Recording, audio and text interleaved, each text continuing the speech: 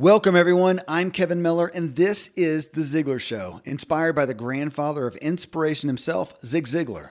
We've surpassed 40 million downloads because we bring messages that help people make the change they need to get the results that they want. In this episode, leverage your personal story to relate to others.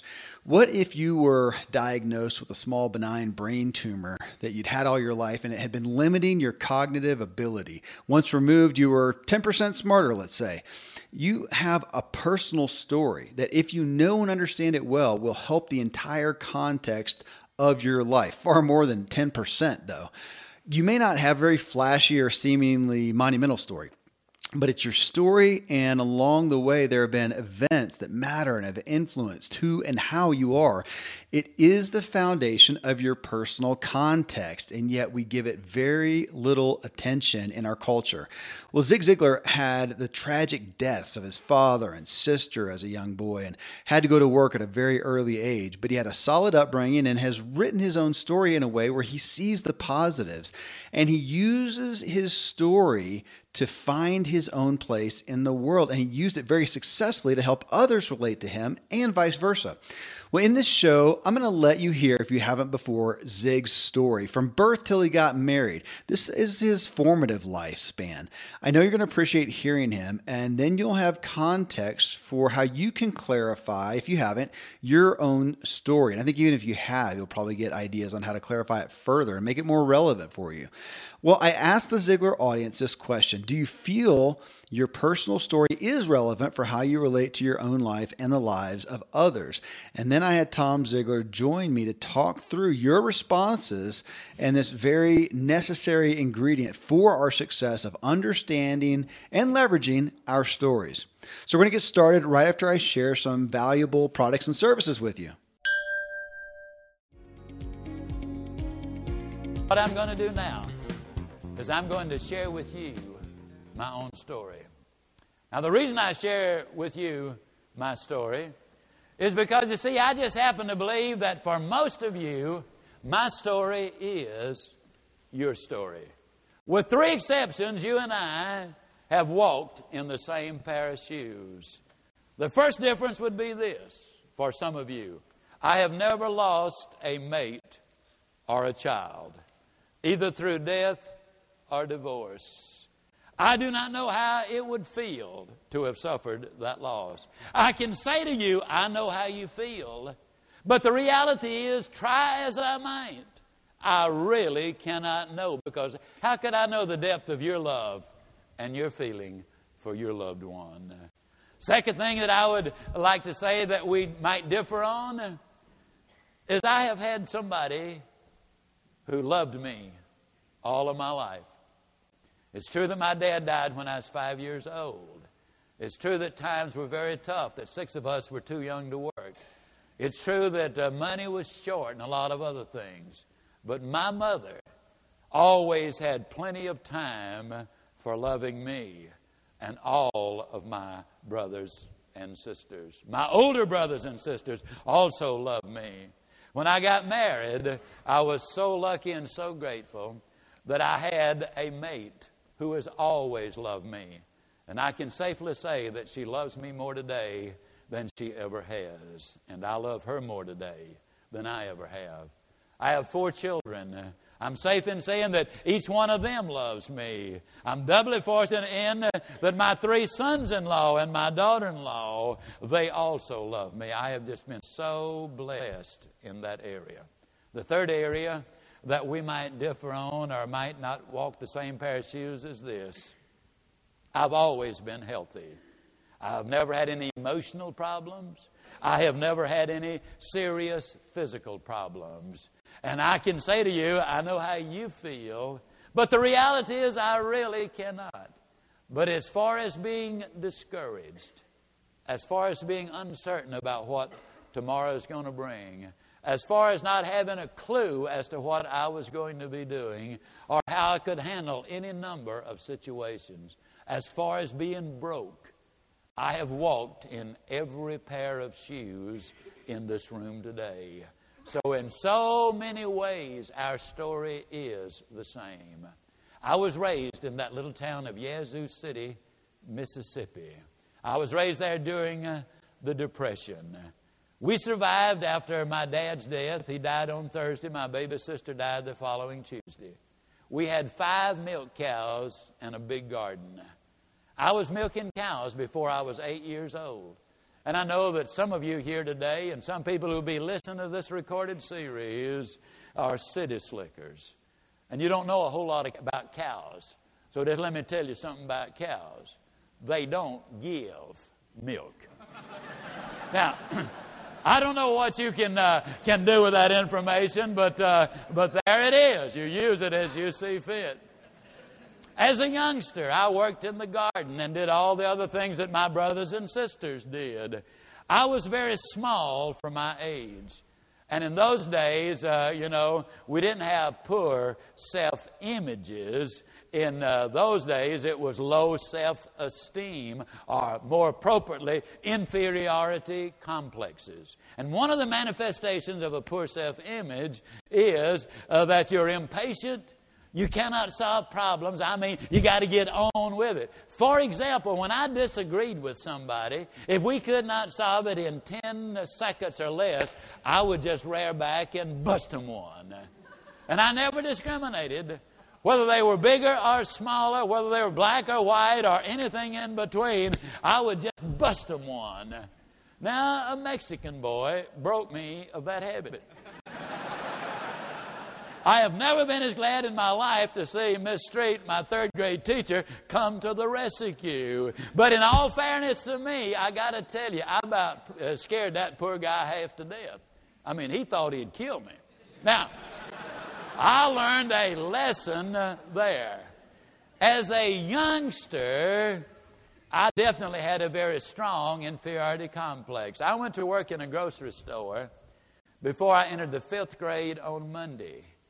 I was just 9 years old. I worked every afternoon after school and all day Saturday. I was a teller in a grocery store. Now, I'm not trying to impress you with the title. That just meant I told people to move while I swept. I mean, I was not in management is what I am getting at. In those days, I made 20 cents for working from 3:20 in the afternoon till 7 o'clock at night. I earned 75 cents from working from 7 o'clock in the morning till 11:30 on Friday night.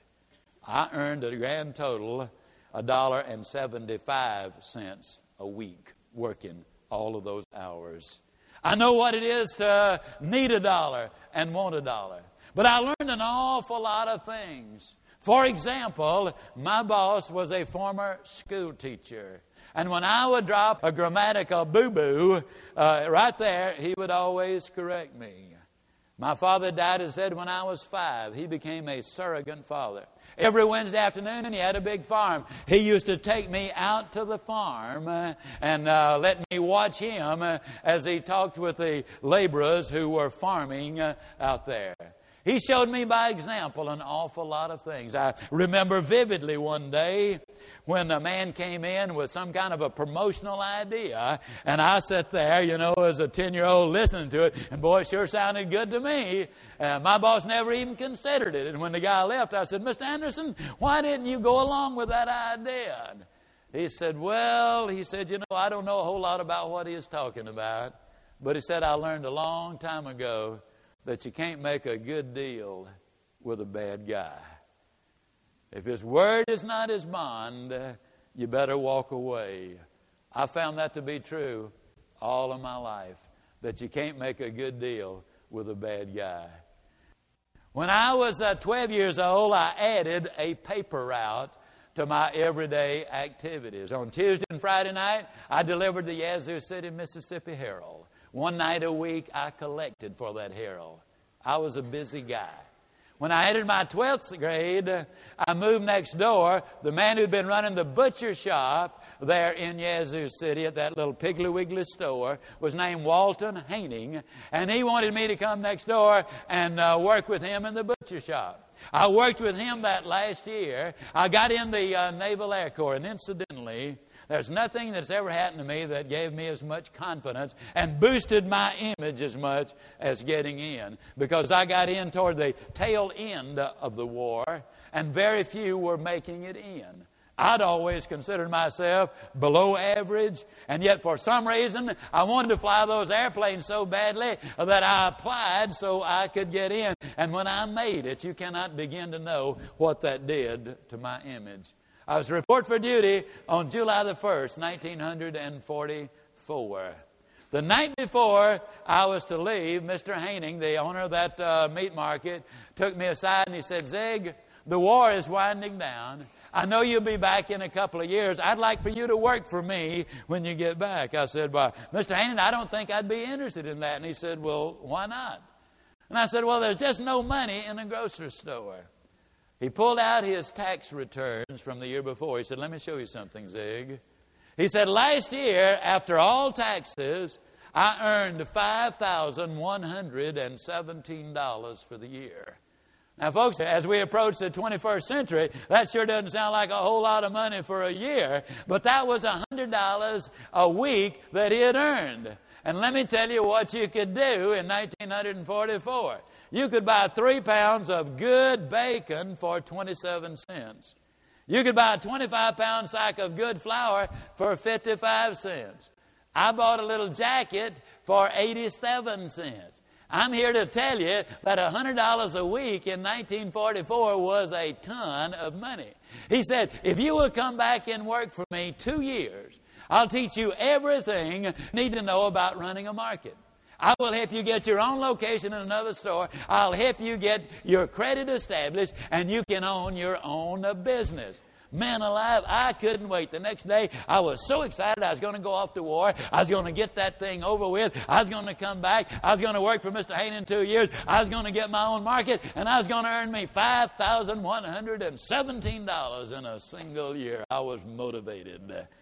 When I got in the service on July the 1st, on September the 15th, 1944, 9:06 p.m. at the YWCA on State Street in Jackson, Mississippi, I walked into the YWCA for the first and only time I ever went there, and standing over by the Nickelodeon. How many of you know what a Nickelodeon is? A record player. Was this prettiest little brown-haired, auburn-haired girl I'd ever seen in my life. Man alive, did I ever fall for her. I went over to her, and with an enormous amount of originality, I said, "Hi." With equal originality, she responded, "Hi." And the courtship was on. Now, I got to confess to you, when I first saw her, you know what I really wanted to do? I wanted to walk over, and I wanted to grab her, and I wanted to hug her, and I wanted to start kissing on her right then and there. That's what I wanted to do, I got to tell you. But if I had, I would have skipped too many steps. And I can guarantee you she would not have been my wife for the last 46 years. Now, I make that point for this reason. In life, there are a lot of steps, folks, and you got to take the steps. That's the reason in this series we diagram a lot of steps that you take. It is not an overnight thing. And if you've been going down one path for many, many years, don't expect to instantly reverse the whole thing. But you, one step at a time, can do it. You can eat an elephant a bite at a time. You can accomplish some amazing things if we build the right foundation and take the right steps. All right, Tom. Well, everybody just heard about 10 minutes of Zig's initial background story. But that wasn't just a one-time thing for him. I know it was pretty frequent, and I wanted you to share with people why. Yeah, you know, anytime Dad spoke to a large audience, and he had more than 45 minutes, it seemed like he always told his story. And I actually studied that because it's relevant. It's a, well, if Zig can, I can too kind of thought process.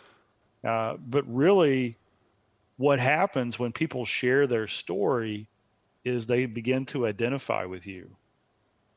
And when they identify with you, they're more likely to take your advice. But I want to share the key element in that story, and that is when P.C. Merrill, the man who spoke into his life that changed his view of himself. When that happened, I think to me that's like the ultimate aspect of the story, because the story you tell yourself about your story is actually the most important thing that's out there. The most powerful story in the world is the story you tell yourself.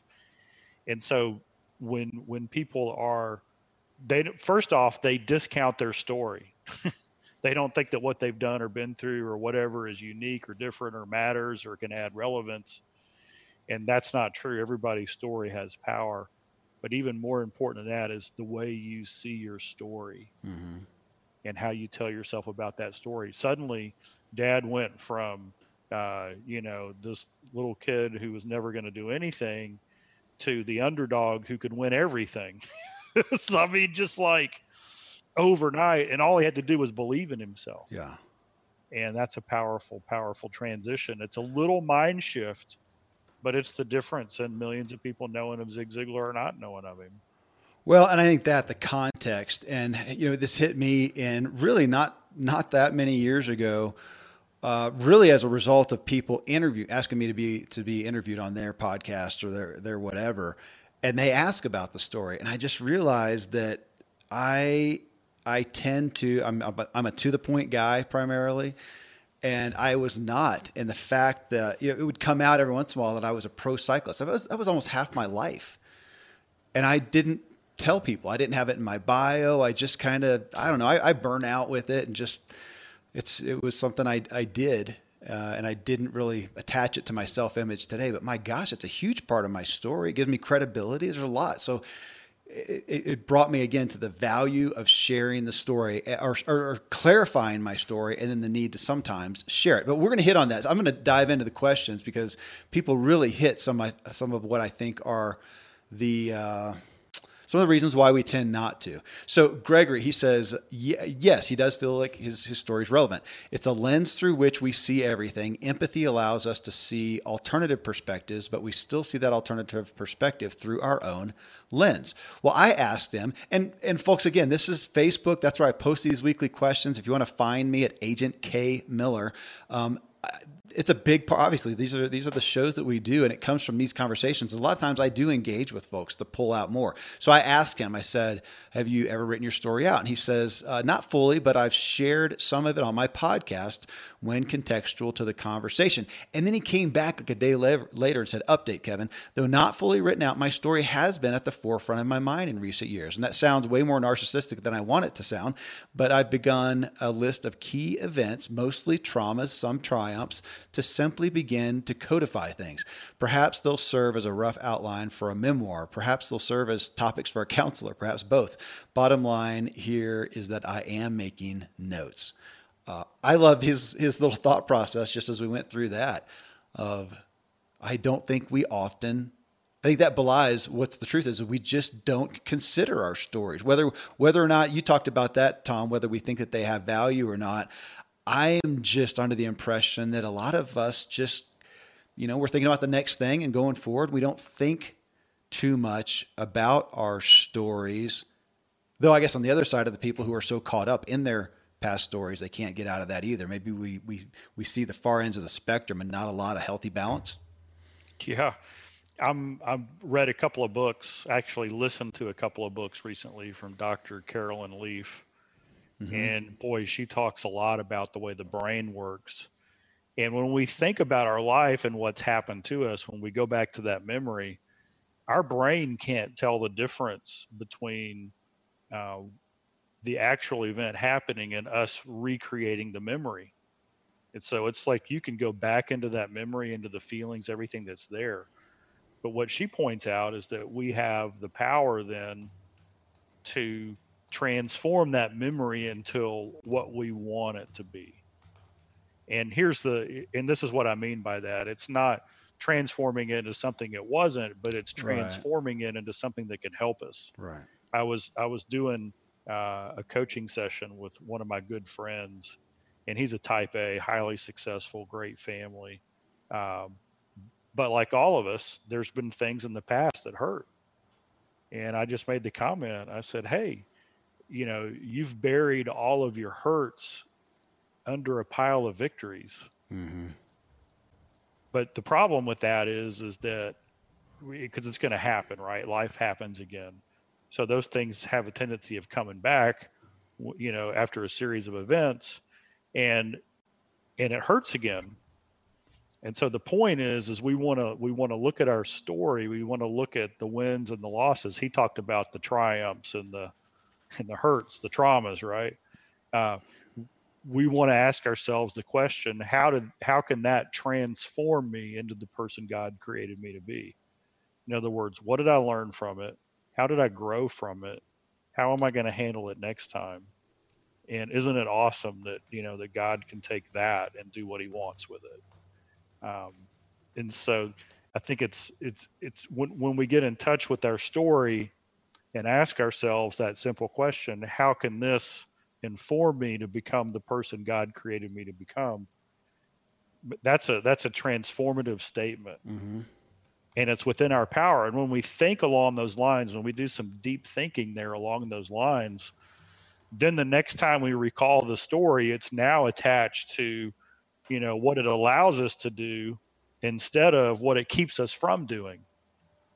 And those are two different places to be in. Yeah. And usually the people who've overcome, there's a pivotal moment in their life when they look at their past, not as the thing that's holding them down, but as the thing that's allowing them to go to the next level.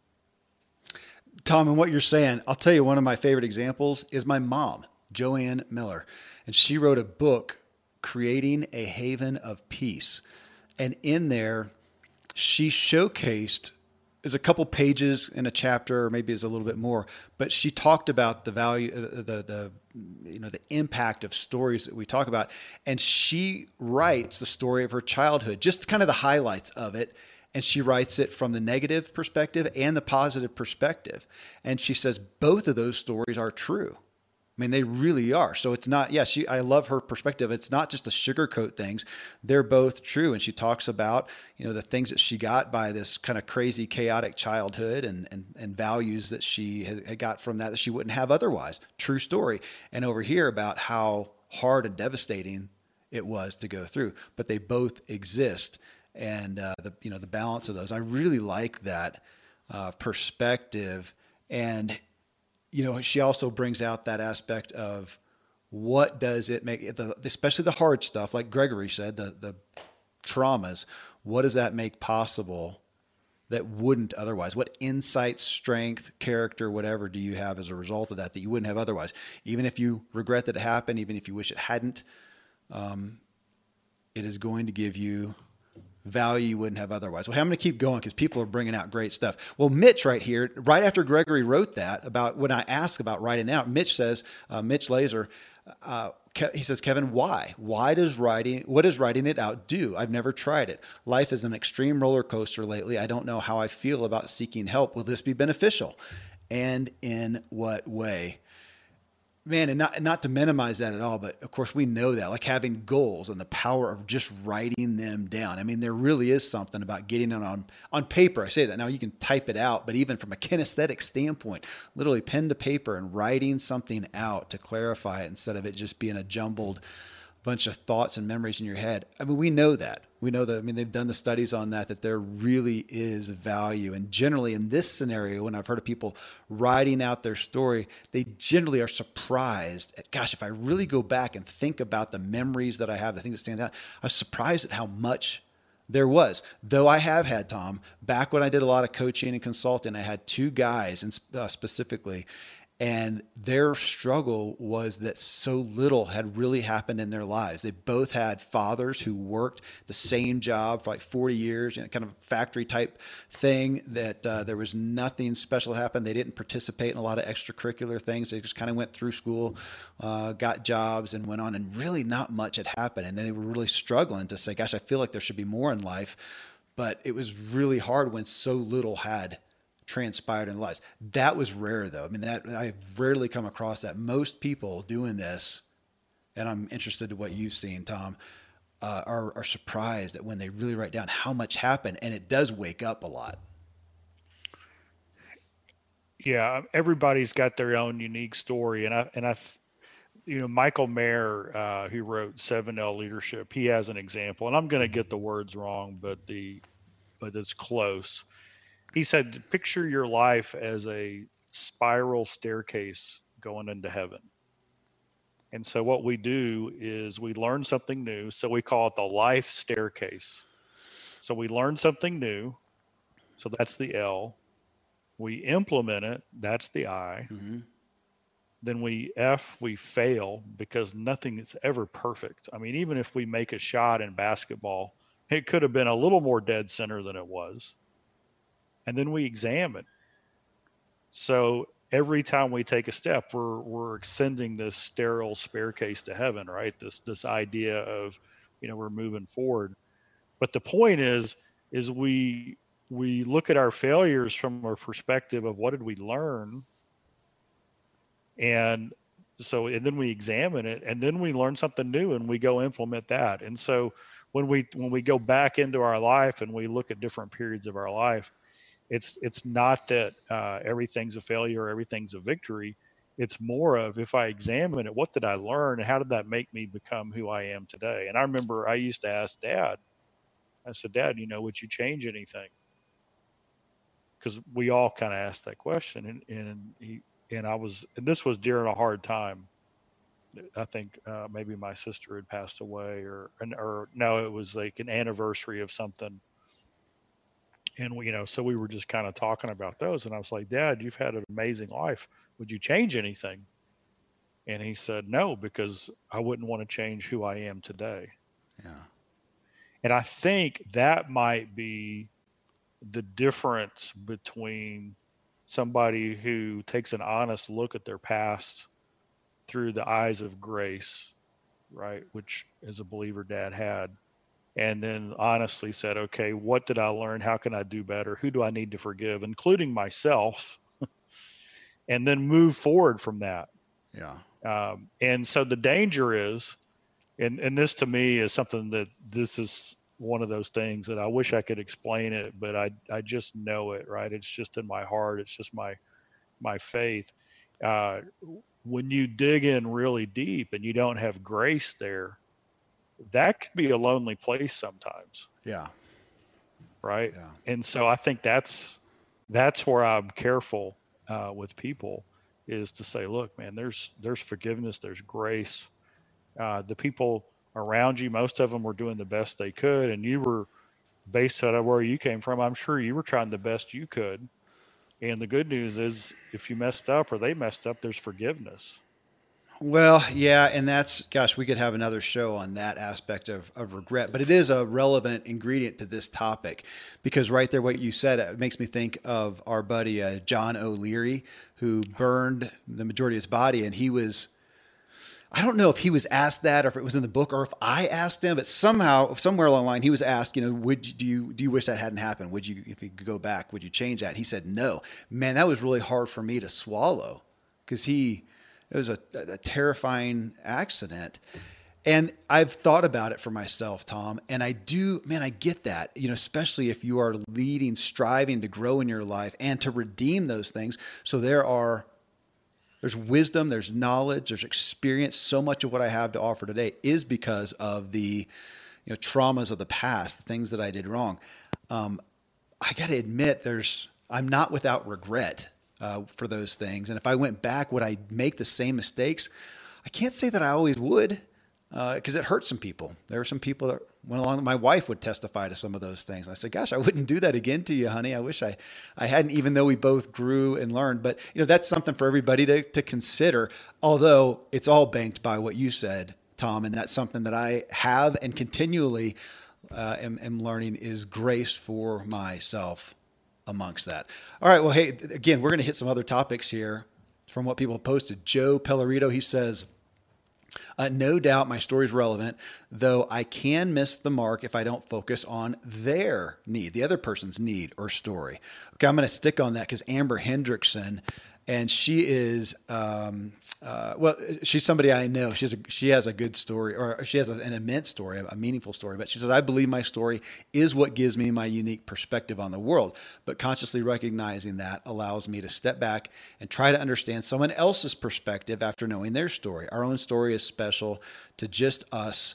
But we need to remember that it isn't the only story out there, especially when building relationships with others. Well, back up where Gregory talked about that, and he says, "Hey, not to be, that sounds narcissistic." I do want to hit on that, Tom, because I think when we talk about that there is can be a feeling of narcissism of our story, and we're not talking about. I mean, you talked about that. Your dad on stage, when there was a lot of time, would lead with his story so people had context and that had value. I think we've all probably met people who all they do is live in their story. And if you come within a 10-foot radius of them, you are going to hear their story. Not once, but maybe every time that you're with them. Okay, granted, that's a far end of the spectrum, but it can cause people to never share their story. And I have tended to be one of those people. I'm just not going to. I'm not going to be self-focused. I'm going to, pay attention to the other person. But first off, we're talking about initially the value of you knowing your story, of me knowing my story, just for me. So forget context with other people. For context of my own life, the value there. But when we are out there in the public world, is there a place for it? I think absolutely. And it depends. And yeah, I'm not going to do it at a networking event when you're coming up, say, "Hey, hi, my name's Kevin. Let me tell you my story." Granted, that wouldn't be it. But my gosh, I mean, has anybody ever been on a date where you were interested in the person and you want to know context? And if I'm doing anything, I'm looking at context. That's the number one use I have for Facebook right there. Is Facebook or any social media, Instagram, Twitter, whatever. When I get asked, as I do almost every day, about interviewing somebody, if I'm interested, I'm going to go look for context. I'm going to get their bio that they wrote, or their agency wrote, or their agent wrote, of course. But I also want to go out there and find, what news can I find about them? It is contextual. And if you don't have that, I think in today's day and age, if people can't find context on you, you're likely to get skipped over. Because I'm going to go look for somebody I can find context on. My son's applying for a job right now, and I told him, give them your Facebook page. Give them your social media stuff. They can't ask for it, but they're going to be looking anyway, so just give it to them. You are listening to The Ziglar Show, and I bet there's someone you know who could benefit from this show if you would share it with them. Hey, next we address a comment from a psychotherapist who shares the value of knowing her story as a coach and consultant to others. I'll bring you that right after I share some valuable products and services. Here's one, Tom. Amy Van Slambrook, which I love that last name. If I had that last name, I would have won every bike race. I mean, how can you not with that? Kevin Van Slambrook. Man, that would have been awesome. She's a psychotherapist, a coach, and a consultant. She says, yes, 100%. It's given me my reason to get through the valleys and allowed me to change hearts and lives in ways only my personal journey could. And she has in parentheses, by faith and God coming in and taking me out of the depths. Now I'm expanding my story to reach a global audience. And it's so incredibly humbling. I'm honored to share, not my story to tell, only his, capital his through me. I don't know many, that's literally her designation, psychotherapist, coach, consultant. I don't know many, at least not many who are good, who are not very well aware of their story. How about you, Tom? Yeah, I'm with you there 100%. For me, I'll just give you my example. When I go and speak and I'm trying to connect with the group, Dad always said everybody's hungry for hope and encouragement. And so when I walk into the room, this is what I imagine. I see family and friends. I see people wanting hope and encouragement. I see people who have shattered dreams, who have an amazing amount of untapped, unleashed potential. And my job is simply to create the atmosphere that brings out the best in them, right? That allows them to become the person God created them to become. And so then I'll think about it. Well, their story is my story. And Dad said that over and over and over again in his recordings. My story is your story, right? Because, it's the search for meaning. What's our purpose? Why are we here? How do we have value? Do I matter? that is like the ultimate theme. And so when you know your own story and you own it and you realize other people are on the same journey, that gives you, I call it the guide, right? It gives you the incredible ability to be the guide. And the reason that people will listen to some people and ignore other people is the people they listen to, they identify with their story and they realize that person sees them for who they are. Yeah. That they're a, you know, you've probably heard of the term, the fellowship of suffering. Yeah. There's something that kind of brings people together if they've had a similar form of suffering. And that bond, or whatever you want to call it, well, if you're unwilling to open up and share your story, you can never get that bond. And the reason that the people who are willing to be transparent and authentic and share, the reason they have such an impact is because a lot of people, their thought is, nobody understands me because there's nobody like me. Yeah. Right.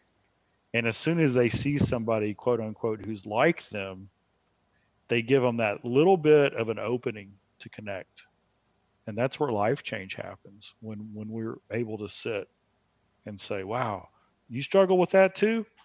It's like today at Ziglar, by the way, to our listeners, if you're ever in Dallas on a Monday morning, 7:30 a.m., we have devotions. It's open to the public. You guys got to stop by. So the devotional speaker today said something like, hey, you know how when you get up to speak and you think everybody's thinking about you? Stop kidding yourself. They're not thinking about you. They're thinking about themselves. Yeah. I saw a meme like that. They're not looking at you. They're looking at their phones. That's right. Yeah. So we all go into a situation that we're uncomfortable thinking, wow, I'm not dressed right. What are people going to say? They probably think I'm weird. And the reality is if you could get into the heads of everybody in the room, everybody's kind of thinking that, right? Will I fit in? Are they going to like me? Do I look right? People who own their story and are comfortable and know where they are and can get focused on the other people, man, that's like the glue in any group, right? Because they bring that fellowship in. And so it's a powerful thing, but until you can get comfortable with your own story, it's hard to get comfortable with other people's stories. And now when I see somebody do something that doesn't make sense, my question is, what's their story? Yeah. Well, and I think to what you said, people can't relate to you if they don't know your story to some degree. I mean, think about the people closest in our lives. That's why we are close, is because we have context and we can relate to some degree. But I appreciate what you said, Tom, that people think their story, that others wouldn't understand it. That's narcissistic. I mean, they can. It reminds me, there's so many people that I have known over the years who, have a personal struggle, a personal sin, I'll say, and they think it is the most shameful. It is the worst. And then when it comes out, it's just not to minimize it, but to go, seriously, you're one of a billion people who struggle with that. And I do too, often. And again, I don't mean that to minimize that, but it is that I do feel like that is pretty self-focused. I think a lot of people dealing with depression get to that place to think that they're alone in that. Well, on this same note, Sean Langwell, he just simply wrote, "Of course I do. You have the book." He sent me a book. He wrote a book called Beyond Recovery. It's an intimate glimpse into the life of an alcoholic. So that is a big part of his platform. And that reality right there, that we all have a story, is what folks who have listened to the shows and heard Michelle Prince, who often co-hosts with me, that's her platform. Is we all have a story, and it is relevant. It's in your story in a book form is the best business card. It's the best place to start. And you can check her out. Shameless promotion here, michelleprince.com. And she just wrote a book, just came out, called The Power of Authority: How to Get the Revenue, Respect, and Results You Deserve by Authoring a Book. And that is really her core message right there. Yes, some of you have a story that in and of itself is of great value to you. You may have an experience. It may not be John O'Leary's where you were burned nearly to death, but you may have a story that people can relate to. But even if you can't, boy, Tom, I don't remember. I'm trying to think. There are some nonfiction books, self-help personal growth books that I have read where the author is just talking about a topic. I do know of some good ones. They're not really sharing from a personal standpoint. They're sharing some wisdom that they have gained. So I do know those. So I'm not going to paint the brush completely broad. The majority of them, however, do have personal story and experience in there. And on the far end, I would say somebody like Donald Miller. I mean, that guy came to fame writing, in essence, memoirs. And now he writes more on a business standpoint, but it's always from his personal sharing and personal experience. But yeah, I've read people like, like Dan Pink and Malcolm Gladwell, some of these prolific writers, and they're writing on research they've done and some things. It's not really about them. It's what they have found out. So again, I'm not going to say that with everybody, but for the most part, we're going to start off with the context of our story. I mean, you just wrote a book, Tom, Choose to Win. And man, I mean, it's your story. I mean, it's your experience. It's so much of it. You know, it's funny. We've mentioned John O'Leary a couple of times. My wife and I were talking about him yesterday. And think about this one line that he said. He had his accident. He was burned over the majority of his body. He's in the ER. His mom knows the situation. And I can't remember what they pinned his odds of survival on. Was it like 5%? It was really small. Yeah. And his mom goes in and he's, how old was he? Was he 9 years old? That is my guess. Yeah. So he looks up at his mom, 9 years old. His mom knows the situation. He doesn't. And he says, "Mom, am I going to die?" And his mom looks at him and says, "Do you want to live?" Yeah. Yeah. And that basically stopped my heart when I heard that, because I'm sitting here, I'm listening to this story, and I'm thinking, could I have told my child that thing, right? Because it's probably the only thing that they could say that was 100% truthful that would give the best chance for him living. Because the doctors are like, if he wants to, he's going to have to want to live as much as his body's burned at this point.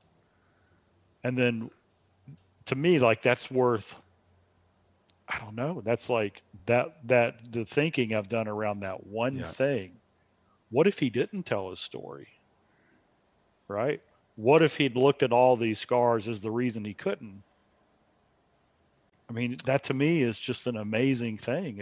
It's what people have to share. Well, it is. And just like your dad's story that we started off with here, how many kids in a similar scenario as him during that period of time who had a hard way of life, and it overcame them. It was the reason that they didn't do anything. And yeah, how many people in John's position, something like that, that massive of a tragedy, and it overcame them. And he looks at it as it's why he overcomes. Well, again, that's the part of understanding and considering, again, our story. And I'm going to go back to that I think the greatest value is knowing it for yourself, even if you never share it. Here, we've been talking about sharing it, but even if you never, ever do, you need to share it with yourself. That's the biggest epiphany I have had in later years. I wish I had been more cognizant of it early on. Barb here, she has a big story. She said, "My personal story is the voice, the manner, the passion, and the confidence with which I relate to others. It's my story that makes me human, and it is that humanity, those stories, I seek in others. Perhaps my story has made me somewhat intense in the eyes of some people, those who like to keep their relationships on the shallow end. I'm definitely a deep connector when it comes to human relationships. It isn't until I've established a deep story-based human connection that I can dip in and out from the deep to shallow waters in my friendships." Wow, somebody's a writer here. My story and other people's stories are what create my sense of reality, of realness, of truth. I am more tolerant, more empathetic, kinder, and more open because of my story.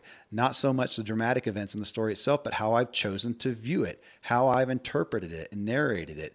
And she has in parentheses differently over the years, and how I've turned it into a superpower. My superpower now is to have insight into and control over my own thoughts and feelings and circumstances in my life, to the point where the more I share, the stronger I get. And I hope to help others tap into their own supreme power too.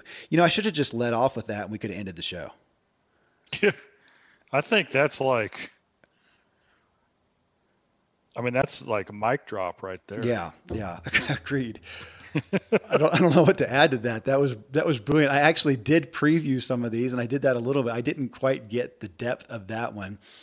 And I don't know all the details of her story. I know she was in a hard place and had kind of came back out, maybe, I don't know, to connect with her story and from it to connect to others. Well, that was you guys might want to rewind and just listen again to what she said. Laura Golding here, she says, yes, however, it can also prevent me. This is interesting. It can also prevent me from relating to others. For example, my personal experience and story may not be the same as others, but I have had a number of friends or family members that have had very different experiences. Growing older, I realized things that I either never noticed before or thought was normal. It is definitely interesting looking at situations from multiple angles or perspectives. It certainly makes me appreciate where I am at now, and that I have a husband that helps encourage me to think more critically and with a less naive perspective.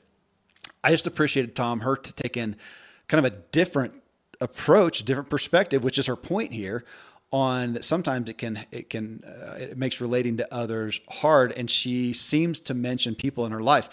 And I right away thought about, my gosh, I understand that in experiences that I've had with my wife, with our kids. We had our firstborn who went through a lot of medical things. And every time it's retold, every time I hear her tell a story of something that we both experienced with our family, with each other, with the kids, and realize how her perspective can be so very different. And I think that can be contentious. And I felt that way sometimes, like, seriously? But then that's the point, is she did experience it. It impacted her. She has her own filter. She has her own life that she came from, that she experienced it from. And so do I. And hopefully together we're a good balance of perspective, especially as a family unit for that. Because there was a time when, I don't know if that's what Laura's attesting to, where I struggled with her perspective. But that is her perspective. And likewise, she struggled with mine. Where, back then with my son, Caleb, who you know, Tom, and some of the things that happened in her view, it was so damaging to her. And mine, I had a different perspective, and she felt like I was being nonchalant with it. Probably good and bad. And, it's relevant. So I do understand what Laura is saying there. Yeah. And, when I think of that, our dad wrote in his book, I think it's Confessions of a Grieving Christian. He talked about how when somebody's going through grief, that we never say, oh, I know how you feel. I mean, I lost a mom, an aunt, or whatever. That's not true, because every relationship we have with somebody is unique between ourselves and that person. And so once you get to that point of everybody's experience is completely unique because they're the only ones that's them, that's a powerful, powerful thing. Yeah. And so when you hear that from Terry, mm-hmm. and you think, wow, you were really thinking that back then? Mm-hmm. So what does that do? What do you do next? What I do or what I should do, Tom? That's two questions. I'm hopefully getting better at just trying to dig in and understand her perspective. Whereas I used to, there have been definitely times of contention, of feeling, but I don't know. I don't, that's a good question. Feeling threatened maybe by her perspective. Because why would I feel contentious? I don't know. Now we're getting into therapy, Tom. Is this a therapy session? Well, I ask because I often feel, same thing happens to me. I feel guilty for not recognizing it when it was going on. I've done that for sure. Feeling like, gosh, was I just not coherent at the time or what? Yeah. Yeah. And a lot of it's because we're in our own Yeah. grief, right? We're dealing with it in our own way. So I love what, just going back to Barb and what she said, the narrator of her own story. Yeah. I mean, one of the concepts that's new because of the stuff I've been reading is that we are all neuroplastic surgeons, meaning our thinking and how we choose to think about things can reform the physical structure of our brain. We can create new thought patterns and tracks. And so we all have the ability to heal our brain or to cause brain damage. And so one of the things that's real important is the story track in our brain, the way we deal with the things that have happened to us, is it continually leading us to a dead end in a place we don't want to be? Or is it propelling us to the next level that's allowing us to grow? And the cool thing is it really is almost irrelevant, the stories that we've lived through. It's how we go back and narrate them and learn from them that determines what our future is. Dad had a quote. He said, our past is important, but it's not nearly as important as how we see our future. Yeah. And I was a product of that without given enough credibility to the initial statement of our past is important. And it was in later years where I was told by a counselor, actually, the importance of it. It helped to see why I was having some of the same patterns. And you know what? Let's end on that. Here's two people who spoke to that. Katarzyna, she says, my experiences are the glasses that I see the world through. The same experiences shaped my values. I do everything according to my values and include how I relate to and with others. Victoria Warner, she says, absolutely. Our personal story shapes who we are. It is the filter through which all things are seen. God can redeem our tragic stories and give us new perspectives, but even that becomes part of our personal story. Again, granted, we know people that are too caught up in their story. Understood. I think the majority of us, and I'm going to say us as the Ziglar audience, people who are pursuing personal growth, they're pursuing personal responsibility. They're a more aspiring person. They just are. That they will probably do well to spend some time clarifying their story, telling their story to themselves, being just conscientious of it. Again, aware is one of my favorite words, that everything starts with awareness. And I say this, and the reason that this matters to me, Tom, is because I've experienced not being aware enough. And now I'm continually realizing the value of being aware of my story for my own context. And then, of course, for sharing with others. Yeah. How many of us would know? Does anybody know of Zig Ziglar without knowing the context of his story for the most part? I mean, that's what he wrote about. That's where he came from. And as everybody heard at the beginning of the show, that's what he often led with. I think especially if we want to influence others, they need to know our context. Yeah. Yep. I'll never forget. I had a meeting with Dan Kennedy, who was very, very famous marketer. I think he passed away either earlier this year. And he said, Tom, do you know why so many people love your dad? And I said, tell me why. And he said, it's the same reason that women love soap operas. And I thought, what do you mean? And he said, oh, it's real simple. On a soap opera, you know the strengths and weaknesses, the character flaws, the passions, the fears of every character.